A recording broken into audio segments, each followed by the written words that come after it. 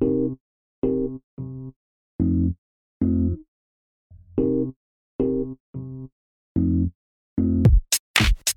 to the Project Fitness podcast for fitness professionals and fitness enthusiasts who want to be better at life.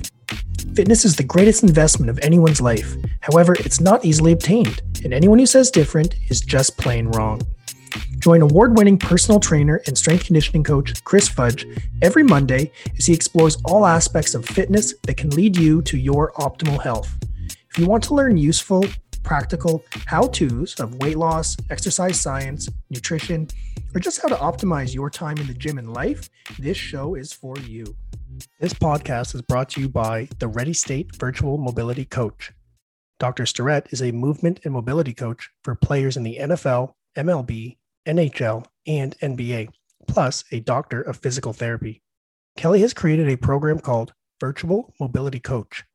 Every day, Virtual Mobility Coach gives you guided mobility videos. It walks you step by step through Kelly's proven techniques to relieve pain, improve range of motion, and improve performance. Try it completely free for 2 weeks. And if you decide to continue, you can get 10% off for life using the promo code PROJECT10. Hurry up because the code expires October 1st. Welcome to another episode of the Project Fitness podcast. And this is a long overdue one. Today, I have my brother from another mother stepping in, and it is obvious if you're listening to this and you're not seeing the video, we have the same haircut. So you can tell right away that we are very much similar brothers from other mothers here. I'm sitting down with someone, and when I was going over his bio, I had to do my bio. I had to redo my bio a few years back. And one of the things I noticed was how many years did I work in the industry? How many clients and hours? And I said, well, man, I did the math. Well, I said, I've done over 20,000 hours. And I said to myself, I'm the man. Nobody's done over 20,000 hours in personal training. Anyway, sitting down with someone who's done over 30,000 hours in the field of training, Brendan J. Fox. Well, welcome to the podcast, my friend. It's been way too long. You didn't mention that I was sleepwalking for 20,000 of those hours. So at some point, we got to factor in quality over quantity, Chris. 100%. And Brendan's representing the Exercise Therapy Association. Brendan has been an educator in this industry for some time now. We've worked together at different points in time. I'm his student. He's my student.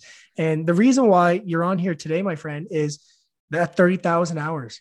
You have been in this industry and you have accumulated a ton of experience. So I wanted to get you on here and I wanted to talk about that because a lot of our listeners are either people who go to the gym or people who work in the gym, and your experience alone is going to be super valuable. So first off, thanks for coming on the podcast. Oh, thanks for having me. It's a blast. And I love what you're doing with this podcast. It is a gift of love and wisdom to all the listeners. So if you're listening to this, just know that, Chris Fudge is doing this out of the goodness of his heart for all of you. And so, Chris, we honor you for that gift as part of your legacy, making all of our lives better. So thank you for that, sir. I appreciate that. And I didn't pay him for that. Just in case anyone's knowing, I didn't slip $1 his way. It was a voiceover. He just said, make your lips move. And I'll just ventriloquist in some self-congratulatory compliments, right? All right, man, let's dive into it. You've done 30,000 plus hours in the industry. Why don't you just do a quick rundown of your role? Because you've done multiple different roles. And why did you start with fitness? Okay. I started with fitness because I didn't get into medicine. That was the initial plan. Okay. And I think like everybody, it's kind of like the Island of Misfits toys from that animatronic Christmas movies with the Rudolph and whatever. It's like a lot of us ended up in fitness by accident. And when I started out, I started working for my family. They all had big expectations of me because, they saw me getting good grades through school and everything else. And everyone's like, oh, he's going to be the doctor in the family. He's going to be the doctor. We have high hopes on Brendan. And then I was just like, sorry to disappoint everybody. I'm working as a trainer now. So I decided that, I would just work in this industry, but I would put 100% effort into it. I thought this will be a good industry, provided I put in maximum effort. Mm-hmm. But I think if you put in a half-hearted effort, this industry could be a struggle. So that was my attitude out of the gates. And I decided to take, as many certifications as I could, starting with CSCS and certified kinesiologist, certified fitness consultant. And it just kind of snowballed from there. I worked for a company called Extreme Fitness. They're no longer around. They got purchased by Good Life some time ago. I worked for them for 4 years as a trainer. And then I worked a little bit for Station 7, which was Gary Roberts' training facility. Oh, yeah. Downtown Toronto with all the hockey players. And then I ended up working for the Medcan Clinic downtown Toronto. And when I started there was 4 of us trainers. And I worked there as head trainer until last year. So I spent 14 years as a head trainer, 14 years in a head trainer role, right? Which is, and during that time, there was so much hiring and mentoring people and everything else. We built up the team from 4 to, I think at the biggest, it was 48 trainers. We're doing about 200 to 250 sessions a day. So it was a big operation, but it started off as just a small thing. So a lot of my expertise has just been in mentoring others. And then after that, I started to branch into exercise therapy and working as an educator. So that's been a little bit of my journey and how I may be able to provide experience and insights to help listeners. That is quite the resume you got there. And at Medcan, all these places, were you always wearing track pants? Yeah. Track pants, shorts? Yeah, and I wear track pants to weddings, funerals, everything else, man. They're going to bury me with track pants on at this point. I mean, it's so funny. Your family had high expectations of you, and then you went to be a trainer. My family had low expectations of me, and I went to be a trainer. You should have been a fudge boy. It would have been a lot easier for you. I'm just kidding, Mom. But yeah, so all those years in all these different avenues of fitness and stuff, you've come across probably a few things, right? We both have probably come across a few things. So as a trainer in all these years here, when you look at someone who is we'll start off with the trainer and then we'll go with the exerciser. Okay. So what are some common mistakes that you might see for like a newer trainer? It doesn't have to be newer because, we both know sometimes time isn't always a thing, but we tend to see a correlation. Some common mistakes that new trainers might make when they start out their career in the industry. I'll tell you one that I don't think anyone will talk about. It's indulging in envy. Indulging in envy. And envy is basically like where you're comparing yourself to others who might be happier. They maybe have more clients, more self-control, more of a sense of purpose, and you kind of hate them for it. So this can be other trainers or other fitness professionals because you hate yourself for not having these things. So envy is really toxic. And here's the thing. You will see people get consumed by it, young trainers. And there's the whole 7 Deadly Sins. You might remember that movie that came out. Who was the famous actor in 7 Deadly Sins? Was it Brad Pitt? Brad Pitt. That's it. 7. Right? The movie 7. 7. Yes. Yeah. All of those deadly sins. Dr. Norman Deutsch once said this. All of them are kind of fun. Like wrath, fun. Greed, fun. Lust, fun. Sloth, super fun. Envy, no fun. Like it's the least fun of all of them because you're quietly hating people and it sucks. So people never admit it. The way it comes out is an irrational dislike of other people or considering them a threat, like hating what you don't know.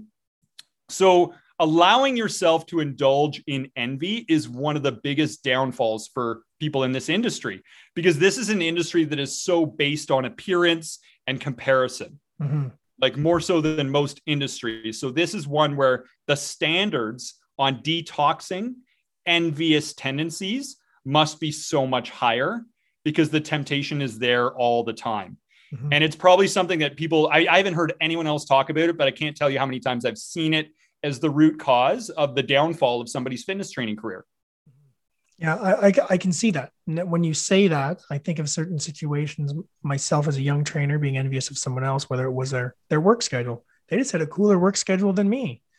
Not aware that, they may have been there 10 years and they've curated a schedule that fits their life, or they've curated a schedule that I wish fit my life, but they had put 10 years in at that time.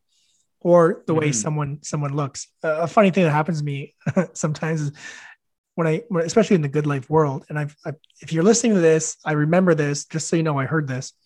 I was at a gym, I was at a Good Life, and I was in there on a Saturday, and I met some of the trainers. I was just in the area for vacation. I met some of the trainers working out. And then the next day I come back in there, and while I'm working out, I got my headphones on, I'm doing my thing. And then it's like between songs where there's like silence. And when there was silence, I heard someone say, "Oh, Chris Fudge." So then I just like muted it. And then I had a quick glance and I noticed there was another trainer talking to another trainer and saying like, "That's Chris Fudge." And I heard the other person say, I thought he'd be taller. like what the, it's kind of mean, but envious sometimes in my own life, being a basketball player, I would have envied taller people. So I get what you're saying about envy. Yeah. And it'll come out as irrational criticism. And what happens is the philosophy behind envy is that if I chop off everyone else's heads, I'm taller, to use your own analogy. Right. And here's what I would say. If anybody is struggling with it or has challenges with it, recognize that you have the seeds of ambition inside you, that it's actually a good thing. You have the seeds of ambition inside you. You just need to turn it from envy into admiration. Just be able to discipline your attitude to be curious and courageous, because it's going to take work no matter what. If you're hating other people for having what you want, that's draining. You might as well take the same energy and take personal responsibility and build yourself up rather than using that energy to try to bring others down. Because I've seen this in many training environments. I've talked to other head trainers where it's almost like there's a negativity virus. Mm-hmm. One trainer just starts spreading this negativity, and it all starts with getting somebody to hate on their top producer, and it spreads out from there. Yeah. And it can create a very toxic environment fast. So I think that's definitely one of the biggest opponents to career success, is to be able to indulge in those thoughts. And that's why I want to give people a heads up. And you're saying that's the envy is the virus. So the vaccination, since we're talking V words today, and the vaccination would be, have admiration for the person. I can speak on that personal experience. I spoke to the person who had the cool schedule. I saw someone with a work schedule that I wanted. And I just asked him, I said, man, how do you get that work schedule? And then he explained to me. And then I said, okay, so now I have an idea of what I need to do if I want to work a similar work schedule as this person here. So he kind of told me what he did. And I was able to use that, as a guide for how to curate my business to get the work hours that I want. So, what I love about that story is that the feeling came upon you, right? But you didn't indulge in it for very long. You immediately took it from a spirit of competition to a spirit of cooperation. Mm-hmm. You made that A to B shift, and you did it quick, right? The longer you take and spend in that, the more destructive it is to your mind, body, and soul, mm-hmm. right? And also what you did was you actually embraced humility, because we don't know, when we see somebody who's got success we don't know their pain. We don't mm-hmm. know their sacrifice. We don't know their hard work behind the scenes. I would say that if anybody is ever envious of any of the success I've had, you wouldn't want it if you knew how much work I put in. Mm-hmm. Like if you knew how many Friday and Saturday nights I spent drawing the graphics behind like the exercise therapy handouts and typing everything up. Like, I love those graphics. You wouldn't want it. You wouldn't want the success. You'd be like, it's not worth it. There was way too many hours that went into it. Right. Yeah. But also, to compare is unfair.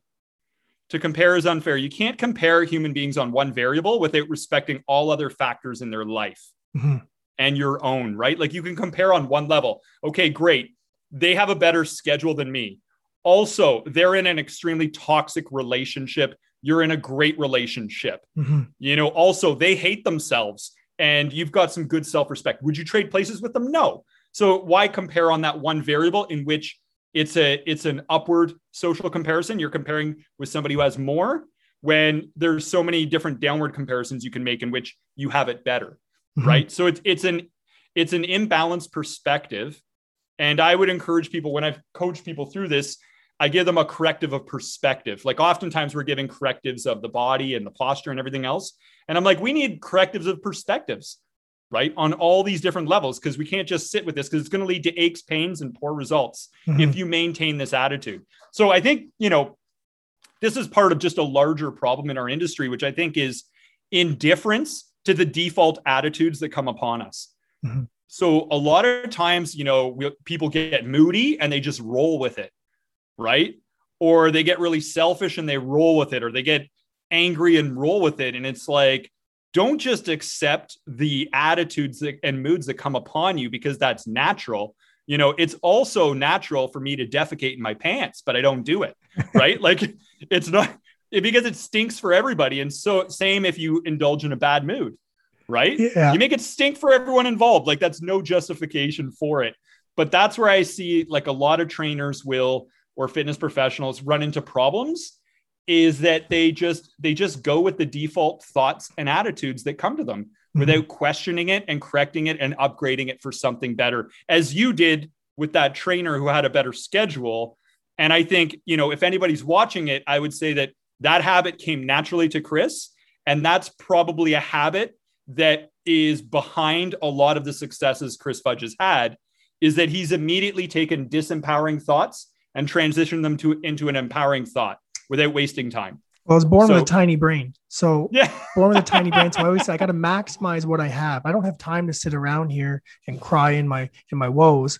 I got to figure out what they did so I can get what they have. And I've used that a lot in my life when I see something, whether it's like powerlifting specifically. Okay. This person got really strong. What'd you do? Right? Or this person lifts like this. What do you do? This person does this in their business. This person teaches like this. Well, how do you do that? Why do you do that? I just ask the questions. And then I also researched longevity and height and found out that people over 6'2" die a lot earlier than people 5'8". So sorry, Brendan, I know you're a tall dude, but I felt a little better with that one as well. I might get 6 years on the average tall guy. Live fast and die young. I'm going to do some research and show why it's better to die young, right? I don't have to live through those diaper years. Yes. Well, you defecate in your pants anyway. So great to be tall. Yeah. That's awesome, man. When you talk about like the fitness professional and some of the common mistakes, and I love that because I think that anyone who's in this industry, especially once gyms start opening up again and new people are coming in or fresh people are coming back to it, to keep that in mind, because it's going to be a struggle. It's going to be challenging in the beginning. But I mean, you and me, 50,000 plus hours combined of work, we can say that this industry is amazing once you get it figured out. Now, what about the average gym goer? What are the common mistakes the average gym goer makes when they go to the gym? Because gyms are going to be opening soon and they're going to be happening. Yeah, I would say indifference to wisdom is number one. Indifference to wisdom. So having more an attitude that you need to be right and there's more to prove, rather than having the attitude that I need to do right and there's more to learn. Anytime I see what you might consider a mistake in the gym, it's a side effect of an attitude in which somebody is indifferent to wisdom, really. Mm-hmm. And so I think the greatest thing you can do is to exercise your humility muscles if you want to fast track your results in the gym. Otherwise, life will humble you. You're going to get it either way, right? Do you want to be in the express lane to your personal progress, or do you want to hit a traffic jam in the collector's lane of indulging in egotism? So, you know, I'd say it all comes down to an attitude. And what'll happen is I think a lot of people, they get addicted to their self-image. Like they get addicted to it and then they decide that they want to hide their faults. You know, they want to deny the need for help because it makes them look better. They're not good with feedback. They'll deny it. They'll challenge it. They'll attack people who give them feedback. They think that the thoughts they have are right just because they think them. Mm-hmm. You know, this whole mindset, and then they're taking credit that they're not entitled to. And it leads to them individually claiming more self-importance and just a growing ego. If you're not careful and you don't pay attention, you can go down that path when you're going down the fitness journey. Because what's going to happen is as you get better, people are going to bestow praise upon you. And if you don't know better, it can get to your head. And then the more it gets to your head, the more you can, from the inside out, start to turn into a monster. And I've seen this so many times where you can have the body of your dreams, but your relationships, your work, and everything else in your life is a nightmare. Mm-hmm. Right? I say that to some of my clients who will compare to other people. They'll be like, "Yeah, this person, look at they lost all this weight. They're all ripped and stuff." I said, "Yeah, but they got no friends." They'll be like, "What?" I'm like, "They got no friends." I'll be like, "You have social events, you have interactions, you have relationships, you're seeing people, you're hanging out, you're doing stuff. They're not. You know, what are they doing on the Friday night? Cardio. What are you doing? You're sitting around a table with people you love and who love you back, and you're enjoying the moment." I said, so I mean, you know, just keep that in mind. They're doing cardio because they don't have anyone in their life. Yeah, I tell them it's just borrowed dust. I say, look, it's ashes to ashes, dust to dust. It's just borrowed dust that you're looking at, right? Like, you know, anyway, let's get back to chiseling your borrowed dust. Like, cheers to that. But I think it's having that open-mindedness and really, you know, there's one thing I tell myself twice a day because I intentionally, when I the way I look at it, I try to view my life as being in a movie and showing up for the scenes of my life. There's a certain role I want to play. And in order to play that role, I want to play the role of being open-minded. Mm-hmm. I don't want to be the closed-minded person, know-it-all kind of person, right? So in order to play my role right, I remind myself twice a day that the universe is infinite and so is my ignorance. And I tell myself that because it is a truth. If you look across all space and time, on all the galaxies and every human being and every thought and action of every human being, Brendan Fox doesn't know a speck on a speck. I need to keep that in perspective, though, so that I'm always open-minded to the fact that no matter how much I think I know something, I could be completely wrong, right? I don't know what's good for me. Like half the time, the worst things that have happened in my life have turned out to be blessings when I thought they were a curse, right? There were so many things in my life I thought were a good idea at the time that turned out to be a bad idea. Like that time I ate 76 chicken wings in a chicken wing eating contest, and I had major sweats and heart palpitations. Good idea at the time, bad idea later on, right? And then so many times I thought something was a bad idea and it was a good idea. I remember one time I did a 4-day fast. I'm like, this is going to be awful, like hangry and everything else. I did it. I'm like, I was so clear-headed. I wasn't even hungry after day one. Like I was coming up with so much creative ideas. I thought it was a bad idea and it turned out to be a good idea. Wow. Right. So I think, always challenging our own thoughts and opinions is really healthy for continual progress, because I think we've all got unconscious incompetence. We all don't know what we don't know, but we have to find it to fix it. And I think, if you've ever played Super Mario Kart, I'm all about hitting those nitro boost acceleration things. They look like the little chevrons that nitro boost you head. I'm all about like, what are those in life? And I think open-mindedness is something that'll help you race ahead to the finish line of, a life of happiness and fulfillment faster. So at this point, that's my truth. Who was your character? Okay. I always picked Super Mario, because I found like the really big guys, they're just too slow off the hop. Like, I'm like, I can't deal with the slow acceleration. But as long as I can stay on the track, I need somebody who's like the second fastest, Donkey and Kong. Yourself? Donkey Kong was my man. Oh, I was the big, heavy, slow guy. Now, let me explain why, though. If you're Donkey Kong and you can maintain a pace, over time, you accelerate to be the fastest. Yeah, you hit one bump and you're right back in last. So it's almost like chasing the perfect race. And some courses allow you to do that. The ones with the more turns, it doesn't work that way. But the ones that are more straightaway, you go Donkey. And then I would feel bad if I was going to do like a Bowser's Castle where there's all these turns and I wouldn't choose Donkey. Like he knew I was choosing or not choosing. You disown the donkey. I would choose him anyway. I'm like, I'm going to Donkey Kong it all the way. But I would always chase a perfect race. It's so interesting. I bet if someone's listening to this right now, I'd be interested in what a psychologist would say about your choice in Super Mario Kart and who you pick. What does that mean of you as a person? Because I'm sure we could probably break that down right now. So I always thought, I know what philosophy you subscribe to. And for me, my thinking was this. My thinking was perfection is unattainable. I'm going to hit something. But I want to hit the least things possible. Yeah. So I'm trying to think, for me, my ability, eye-hand coordination. I mean, you're different. Maybe it was more realistic for you. For me, it was unrealistic. So I thought I need the fastest person that can hit one or two bumps a race. That's it. You're looking for the course correctors, and I'm chasing, the perfect race. That for sure would say something about you and me as people. I know it would. Actually, you know what? If anybody knows, don't weigh in on that one. Just let it go.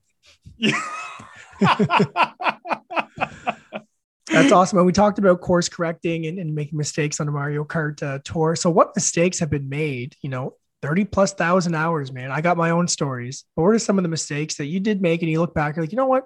I wish I didn't do that. Or I wish I could change what happened. I've made a ton. I think, I think a lot of funny ones, a lot of silly ones, a lot of very serious ones. I could talk all day on this because I've made so many mistakes. One is not relating to the realities of other people. Mm-hmm. So when you say or do things, but you're not taking into account other people's realities. So I'll give you an example. Since it's you, I'll give a funny example of this. All right. So I used to, when somebody cheated on their diet, whatever food you cheated on became your nickname with me for all your sessions. All right. So I had this young girl and she had chocolate chunk cookies. So I started calling her Chocolate Chunk. Okay. I'm training her on a Friday night and one of the other trainers walks in. I'm like, come on, Chocolate Chunk, let's do this. And then he looks at her and she's a young colored woman. And in that moment, he thought I was making a racial slur. And he's like, oh my God. He's like, Brendan Fox here on a Friday night being all racist. Like, he's like, I can't believe this. And I was like, and then my client and I look at each other like, what's his problem? We're like, oh my gosh, this looks so bad. Right? Chocolate Chunk. Like we need to be. And that day I stopped doing that because I'm like, I don't know how other people are going to take this stuff, how it's going to make me look, and to be sensitive. Like that was a mistake. I shouldn't have done that. It was funny at the time and I never thought anything of it.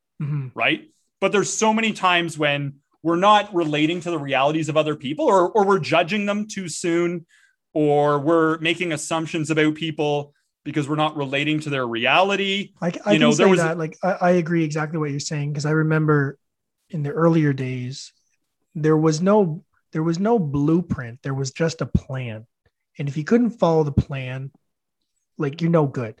There was no changing. So I would say, here's the plan. You got to do this much exercise. You got to eat this much food. You can't eat this. You can't this.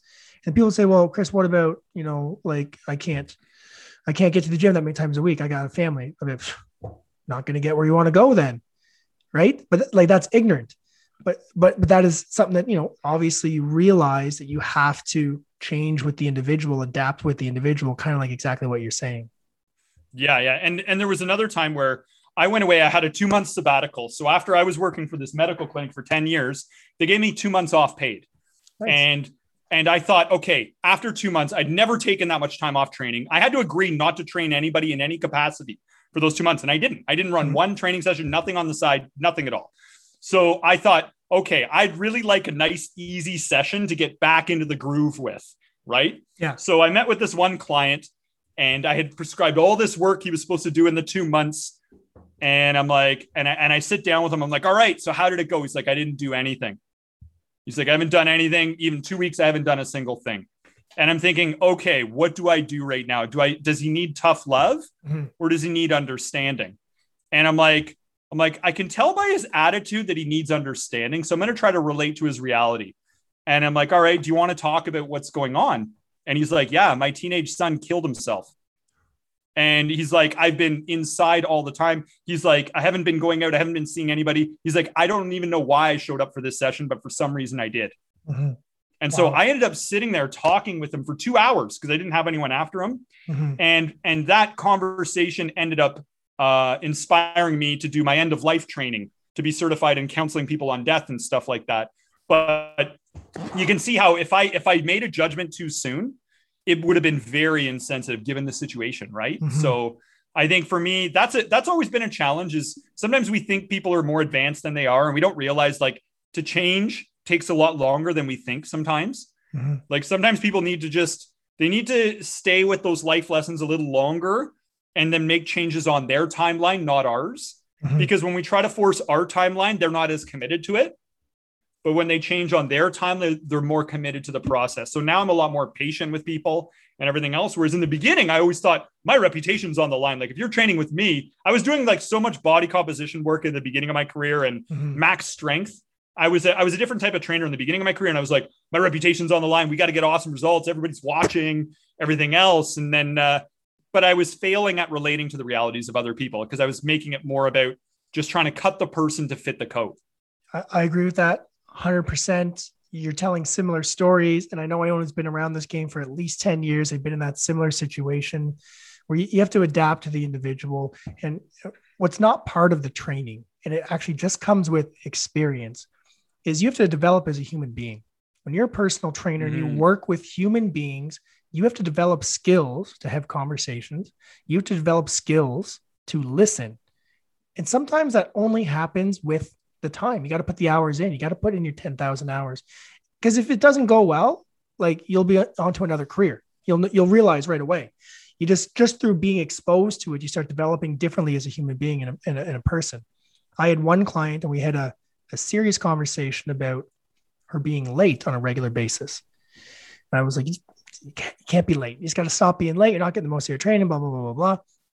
So sure enough, she said, yeah, we agreed to it. And then our very next session, she was again like 10 minutes late. And I remember I was being a little bit more firm than I am, way more than I am today, but even more than I was back then. And I was saying this stuff, and she was just sitting there listening, and I was kind of like, you can't do it, blah, blah, blah, blah, blah. And I said, why were you late today? And she says, my Aunt Flo was in town. And I said, I don't, like, you didn't know your aunt was coming? Like, you couldn't have called her? You didn't tell her you to set? And then I keep going on, and she's like, Chris, I had my period. Oh, that Aunt Flo. Oh. Right? I had no idea. I didn't know that was even a term. And then neither did I. I'm learning here. Hold on, I got to take notes. I'm learning. I'm going to get education on life because I've heard it since from other people. And I just realized really quick. I was like, "Oh man, my face is red." We learn to develop as a human being as time goes on. It's a great point. I believe that success in the fitness industry is an inside out job. Like, you got to develop your strength of character first and work on perfection of character. And that creates a magnetism to you that people will be drawn to. And I think it's important to think of those people who are suffering right now because we haven't become the better version of ourselves that we need to be in order to help them. There are people suffering right now because I still haven't become the best version of Brendan Fox. And when I do, I will then have the skills to be able to reach and help these people. For all the listeners at home, there are people suffering right now because you haven't yet self-realized your higher potential. And when you get to those higher levels, you'll be able to alleviate them from their suffering. So I always keep that in mind because I find that's even more motivating than doing it for any selfish reason. It's like thinking of others. Like, when I think of others, like that's what heroes do in hero movies. They will put themselves on the line. They will sacrifice time, money, effort, hardship for other people. That's what makes them heroic, right? So I think it's all a matter of just owning that mindset and that attitude and thinking of others. And I think that's what gets us past all these limitations, all these hurdles that would otherwise hold us back. Like, there's no money. I remember in the beginning of my career, I was, I think 30,000 in debt, student debt, when I started as a fitness trainer. And then I think I put myself another 15 grand in debt with continuing education in year one, because I went and I went to Minnesota and I did like the NSCA conference and I was traveling and I was just like, you know what? I got the rest of my life to pay off all these debts. Who cares? I'm like, I got people that are depending on me. Like, they've invested their time, their money, their effort, and all of their hopes on me and who I am. So I'm going to give them the best of what I can. So I'm like, forget money. Who cares about money? Like, with inflation, by the time I pay this off, it's going to be pennies. Like a bag of chips used to cost 5 cents. I'm like, I'll just wait for inflation to make my debts go down. Forget that. And I'll spend money on education now. Like, that was the attitude I had in the beginning of my career, right? But it's all about thinking of other people. I think that's one of the most powerful things, because a lot of times we're trying to be the hero. As fitness trainers, we're trying to be like, look how good I am. We're trying to be impressive, rather than making our clients the hero. And we're really, they're Frodo, we're Gandalf, right? But we keep trying to be the hero in these stories. And I think I'm more like Bilbo Baggins the older I get, man. Yeah. I'm Samwise, Gamgee, right? I find that a very powerful statement, make the client the hero. I love hearing that. And you're 100% right. This industry, we help people. Just think about how many jobs are out there. Within 60 minutes. You can change someone's, their mentality for the day. They could be stressed, angry, anxious, just a bad day at work, bad relationship with their husband, their wife, their kids, whatever. They come in, they have a training session, and you just train them. You just do your normal thing. And the benefits they get is they get like dopamine, endorphins, they get serotonin release. Then they go home and they have good conversations. They're happy with each other. They're happy with themselves. And all you did was your job. You just gave them a workout. That's like a level 1 trainer. That's what they can offer. Like, your basic level trainer, you can offer that. And that is power. Now imagine someone like yourself, like you said that, over time, I sat down with a guy, I listened to him for 2 hours and we just talked. That is another skill set that you can add on. How much can we impact and change people's lives by giving them the benefits of health, and then also just being a good person to be able to have conversations, and then at the end of the day, make them the hero? What job out there does that? Like, My mom still sends me applications for Maritime Electric, which is like in PEI where you can get a job making, I think, like 50K a year and you get benefits. She's like, hey, they're hiring. I'm like, Mom, it's good. I'm doing some good stuff. I'm doing different things over here. It's a little bit better. Don't worry about it. But what other jobs offer what we can do for people? Yeah, totally. And not only that, here's what you made me think of as well. It was a good point because I want to point out another mistake that I made in my career. And as I think of them, I want to throw them out there, just purge all of my mistakes. Early on in my career, I was all about high profile clients. Mm-hmm. Okay. So I had some celebrity clients. I had pro athletes, Olympic athletes, and I'm all about all these high profile because I felt like it was soothing my own insecurities as a young trainer, mm-hmm. right? Like validating that I belong here, that I can, that, you know, it's okay. I'm not a doctor like everyone wanted, but look, I'm doing something, mm-hmm. right? Mm-hmm. So early in my career, that was my priority. My priorities shifted big time. I am all about the unsung heroes of society now. I love just getting like the single mom and making her feel like a rock star, or getting like the dad that's got a lot of kids and he's overworked and he's finally doing something for himself and making him feel like $1 million every time he shows up for a session. I want the people that society doesn't appreciate so I can appreciate them. And I actually say that when I'm teaching people, and I think you did this in the course where we do lifetime gold medals, and I say, it's your job to figure out what you like about your clients. Take that upon yourself. Ask them about times in their life when they went from struggle to success. You want to be able to discipline yourself to really like these people, because 99% of your clients are super interesting and the other 1% are interesting because of how uninteresting they are. Okay. So I said, you do that and you're going to naturally go the extra mile for these people. Mm-hmm. And you're going to have such a warm, inviting, supportive energy to these sessions.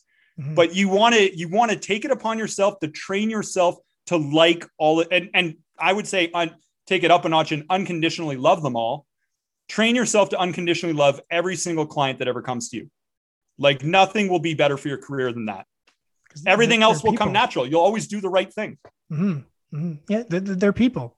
And if everybody walks around the earth saying, I want to help people, I want to make people better, you can eliminate a lot of the negativity. You can eliminate a lot of the bad parts of the world. If everybody's thinking, how about we over me first? If everyone has that mindset of helping other people. You know, one type of clientele that I've always wanted and I never got, I've yet to have. So if you're listening here, reach out to me. I've never had someone, remember when the Biggest Loser came out? Yeah. And they were working with these, like morbidly obese. We're talking 700 pound people. And they were working with them. And you and I, as trainers, like we're sitting back and we're watching. They're beating the snot out of these people. They're having them lose a whole bunch of weight in a short period of time. They're making them cry. They're making them think it's the only way. They're getting injured. A lot of people getting hurt. You know, the guy wins a show, girl wins a show. And then all of a sudden, you know, months later, they put all that weight back on. I've always wanted to work with one of those people from the show who had the success and then had the negative, because I wanted to be that force in their life that says, no, there's another way. There's another way that you can be who you want to be forever. And it's not what you've been exposed to. Because I feel like they've had a negative experience and that's now going to hurt them even more. And the worst time, Brendan, I got a soft spot for kids. I like kids way more than adults. Sorry if you're an adult, but the reason why I like kids is I feel like I am one 24/7. So they laugh at my jokes more than the adults, but they hit the one with kids on there. They had the kids one on there. And I remember I think it was the first episode, they had one little kid jumping. He was doing all this bounding and he was really overweight. He broke his foot. And sitting there as a fit pro and watching, I said, this ain't right, man. This ain't right. But that's always been, you know, I've yet to have that. You know, so if you were on The Biggest Loser, reach out. I'd love to work with you. I'd do it for free. But that's always someone that I've always wanted to help and wanted to work with. That's awesome. And you know what? That passion is a success ingredient, like right there, because even if you haven't worked with that population, the fact you have the passion means that if you don't have the answer to whatever comes up in a training session, you'll find the answer some way. The passion will drive you to do things right. Mm-hmm. And so that kind of passion, I would encourage people to just find that passion in you and go with that passion, because it'll put a fire in you where you will find the answers. You will find a way where no way exists. And I love that, once again, you're recognizing the unsung heroes.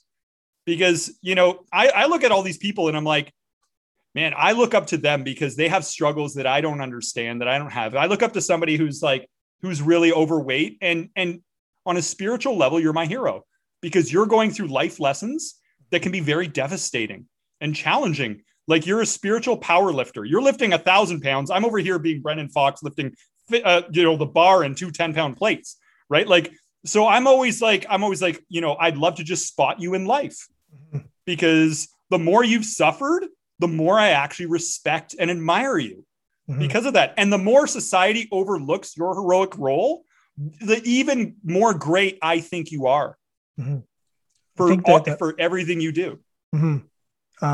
It's funny you said the word suffering, and suffering is so part of development. It's such a strong part of development in human beings and potential. When I look at clients who have suffered before, I always feel like you're going the wrong way. You're over here because someone said, hey, if I just drink lemon water 3 times a day, I'm going to lose 50 pounds. So you want to lose 50 pounds, but you're getting maybe the not ideal advice. We call that the myth in the industry, right? And they're suffering because of these myths in the industry. What are some of the myths over the 30,000 plus hours you've worked that you've come across that have just been like laugh out loudable that some people may still believe today? Okay. One of the ones first to come to mind is that, if I'm doing a consult with somebody and I say, okay, do you exercise? And they're like, yep, 3 days a week. And I'm like, great. What do you do? And they're like, I golf. And here's a test. This is just my opinion, so take it for what it is. If you can smoke a cigar, booze, and eat a bologna sandwich while you're doing it, it's probably not exercise, right? Like, so that's one I've gotten all the time, because it's really setting a low standard on what exercise is, right? I'll agree with that, because I'm a golfer. There's golf in my family. My mom's like, I've been golfing. I'm like, Mom, are you in the golf cart? Well, we only used it this because it was rain. I said, Mom, get out the golf cart. If you're gonna use it as exercise, walk. And if Mom's listening, my mom walks all the time now, actually. Yeah. So for my mom's fitness level, walking 18 holes or sometimes playing 27 is a form of fitness for her. But most people say, like, you don't break a sweat golfing unless it's stress related. Sorry, that's not. Yeah. And there's also run golfing. You'll look ridiculous. You hit the ball and you have to just sprint to where the ball's at. Oh, really? Right? That's a sport? Run golfing. Yeah. If you want to get fitness in, I would also tell everybody, always take a counter swing. Like, when you swing one way, even though you're not hitting anything, because you end up with these rotational imbalances. I went and did a golf biomechanics training. I think it was like a 5-day course. And so there's so many just rotational twists in people's bodies from doing uneven rotations. Like, you wouldn't do. So, most people's cool down after golf, it's not evening out the uneven tension in the body. It's having a couple cold ones at the 18th hole. Yeah. Right. Like, that's everybody's form of a cool down. Right. Yeah. They're like, well, the beer's cold, so it's cool. Yeah. So I think it's funny, but for most people, you just want to ask yourself, is that stimulus going to inspire my body to create an adaptation? Another one is, people will say, when I'm talking to somebody, I would say, okay, so what do you do for working out and exercise and fitness? And they'll say, I clean around the house. Right. And I'm like, how big's your house? using that as a justification for that you're getting fitness in. The last time I checked, you didn't see housemaids gracing the covers of all the fitness magazines, sporting massive biceps and quads because they're dusting around the lamp and stuff. Right. Like, so I think there's a lot of ways in which people, self-justify things that I think deep down they know aren't correct. Right. Yeah, go ahead. Sorry, you go ahead. You were. I can't. Going to add to that one, and I think it's worthy to add on this one. Probably wasn't worthy. You go ahead, man. Yeah, if you want to use housework, I tell people, do it at a hurried pace. Like, if you're raking leaves, time it, do it as fast as you can. Then I'd say, then you're going to actually get the heart rate up. You're going to challenge yourself. That's like saying curling is exercise. You're just sweeping. It actually does get your heart rate up if you try it out. But it's not the most complete holistic form of exercise, right? It's one dimension. So I think there's opportunities to be better. If people are to be honest with what they truly want, that those may not give them the outcomes they truly want. And for that reason, I would consider them a myth. I would only consider these things myths if they're not giving you what you truly want, because I don't really know, once again, I have so much ignorance. So take everything I say with a grain of salt. 30,000 hours, but there's also a million billion things I don't know yet. I think we all go through this phase in the beginning of our career. We think we know nothing. Then we think we know everything. Then we go back to thinking we know nothing. So a lot of times when I'm talking to somebody, I could be like, okay, are you in phase 1, 2, or 3? Right? Because usually when you talk to the people that have been around a long time, they really have a humble sense of open-mindedness. They hold their beliefs lightly. Whereas people who are kind of in the middle, they're very rigid. Like, this is the way, this is what you should do. Everybody should do training this way, and blah, blah, blah. It's a circle of life, the trainer's circle of life, right? Who are you? Are you Simba? Are you Mufasa? Or you were that monkey, whatever that monkey's name is? Right, you got to be one of the three: Simba, Mufasa, or the monkey in Lion King. Those are the positions you are in your career, right? We all think we're that monkey. We know everything, but no, we're Simba most of the time. Yeah. But it's a powerful place to be, because humility is actually self-honesty, and all change requires honesty. Mm-hmm. So I think humility and modesty is the might of the mighty. Like, a lot of people look at it as a negative, and it doesn't mean that you're just beating yourself up. Like, that's completely different. It's just complete self-honesty that we don't know what we don't know. We're doing the best we can with what we know. And when we know better, we will do better. So be gentle and patient with yourself. Love that. Oh, here's a myth. I got one for you. One of the myths that I think are laugh out loudable is that if you do cardio, if you do cardio, you're going to lose all the muscle you've gained. I've had like, I'm in the, I train a lot of powerlifters. Well, I can't do cardio. Well, why can't you do cardio? Well, I'm going to lose all my strength. And I'm like, well, how much cardio are you going to do? Like, are you going to put in 42 miles on the treadmill? Well, no. I'm like, you can't. First off, you're not fit enough. I'm like, and all you really need to do is, anywhere from 3 minutes to maybe 10 minutes, and you can get a ton of benefits that you're not getting. Where the idea, and I remember in the early days, it was like, you want to bulk, you do not do cardio. Like, what do you like? Do not touch it. You just ignore cardiorespiratory fitness. Just ignore it. It'll go away. Like, don't worry about it. But the fact that like cardio is a component of fitness. And then what I found over the years is when you do have a good aerobic base, you can get more out of your weights. You can do 4 sets. You can do 5 sets. Right. You can pair exercise. You can do a tricep. I've seen that too. Right. And if you don't want to do long bouts of cardio, you don't have to, but you can do short bouts of high intense interval work. Just little bouts of it is going to help your cardiorespiratory health significantly more than the other one. So when I work with people now, I still give them, whether you're a power lifter, you want to put on muscle, you're still doing cardiorespiratory work, because the carryover is you're going to get more of your other training and you're probably going to live longer. Last time I checked, cardiovascular disease is still the number one reason why people die. The number one reason, like eventually, or one of the forms that fall from it is that. So for me, but in the early days, that was something everyone talked about, but no, you can do cardio and still put on muscle, still get strong, and you can just be healthy. I find one of the best things we can do is have a good way to challenge when people are trying to indoctrinate us with their myths. Mm-hmm. Because so if somebody says something like that to me, I say, tell me why you believe that to be true.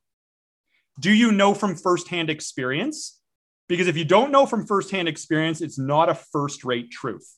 Now, do you know from somebody who knows? That would be second-rate truth.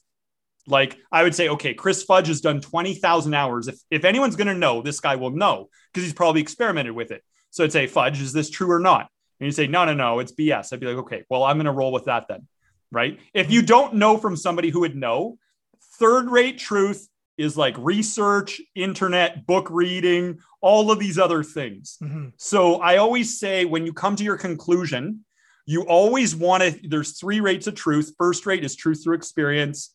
Second rate, knowing through somebody who knows. Third rate is just sort of your research. But you always want to just sort of evaluate this conclusion somebody came up with. Is this a quick, careless, clumsy conclusion they've come up with?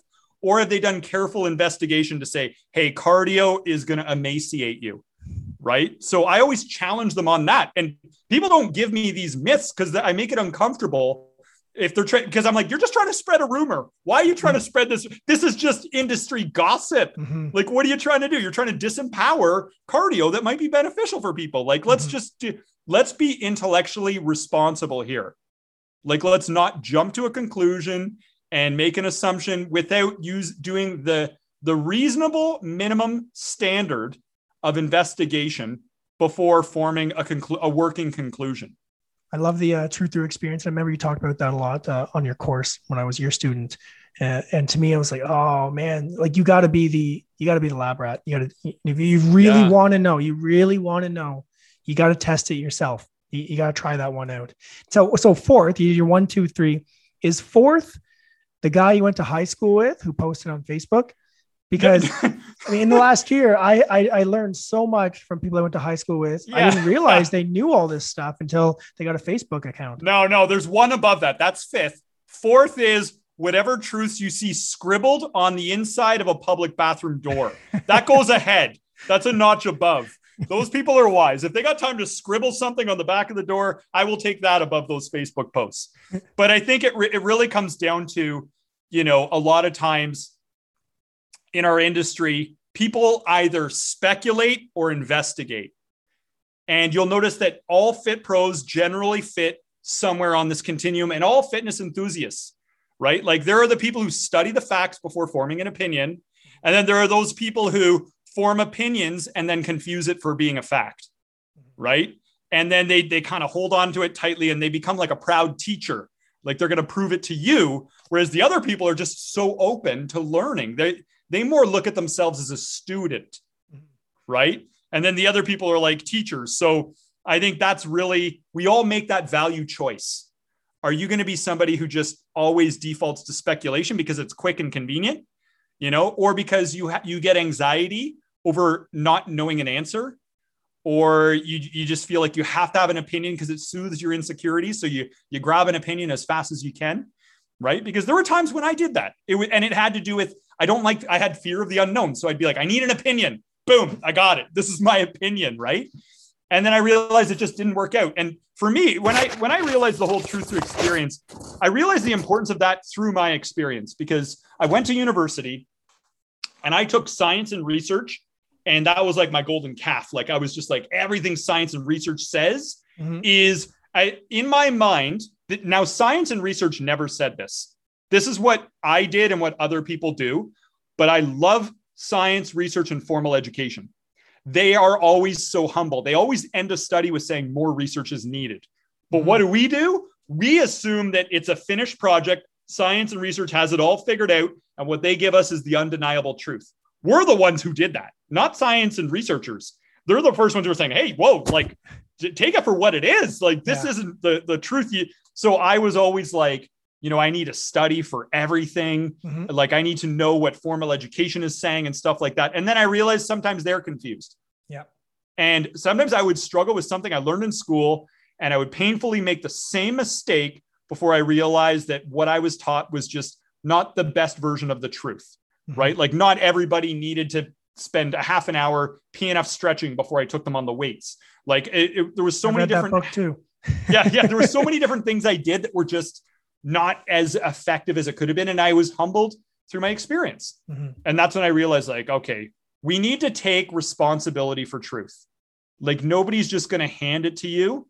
Right. And if they do, then you can easily be manipulated, right, into accepting a corrupt, false version of truth. And people can make money off you.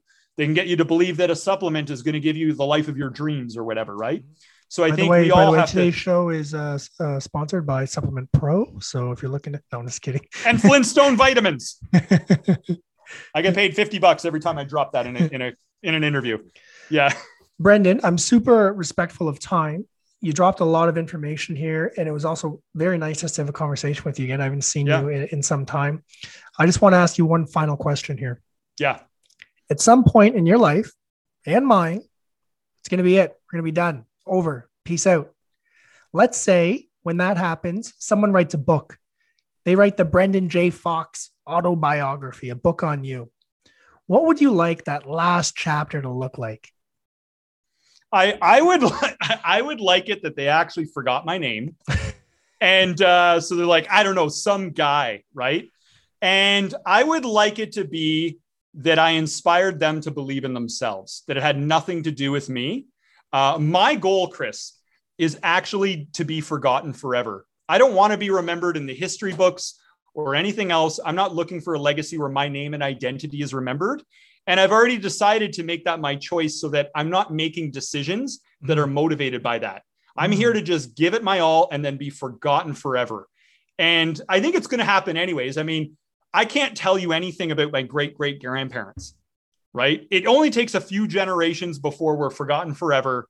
I'm cool with that. But while I'm here, I'm here to give and I'm here to share. And, you know, hopefully I leave people with the impression that wherever I went, I sprinkled love and wisdom wherever I went. And that's it. If I can just leave them with that impression. And you know, for anyone here who's on this call or listening to this podcast, then I just want to acknowledge you that unlike everybody who wants to be better, you're actually making the sacrifice. You've actually put up with our obnoxious personalities to the very end of this interview, which means you are searching for truth. You are putting in the effort. And I just want to remind you how capable you are, because whoever you are, you have the capacity to be 10 out of 10 disciplined. You have the capacity to be 10 out of 10 motivated.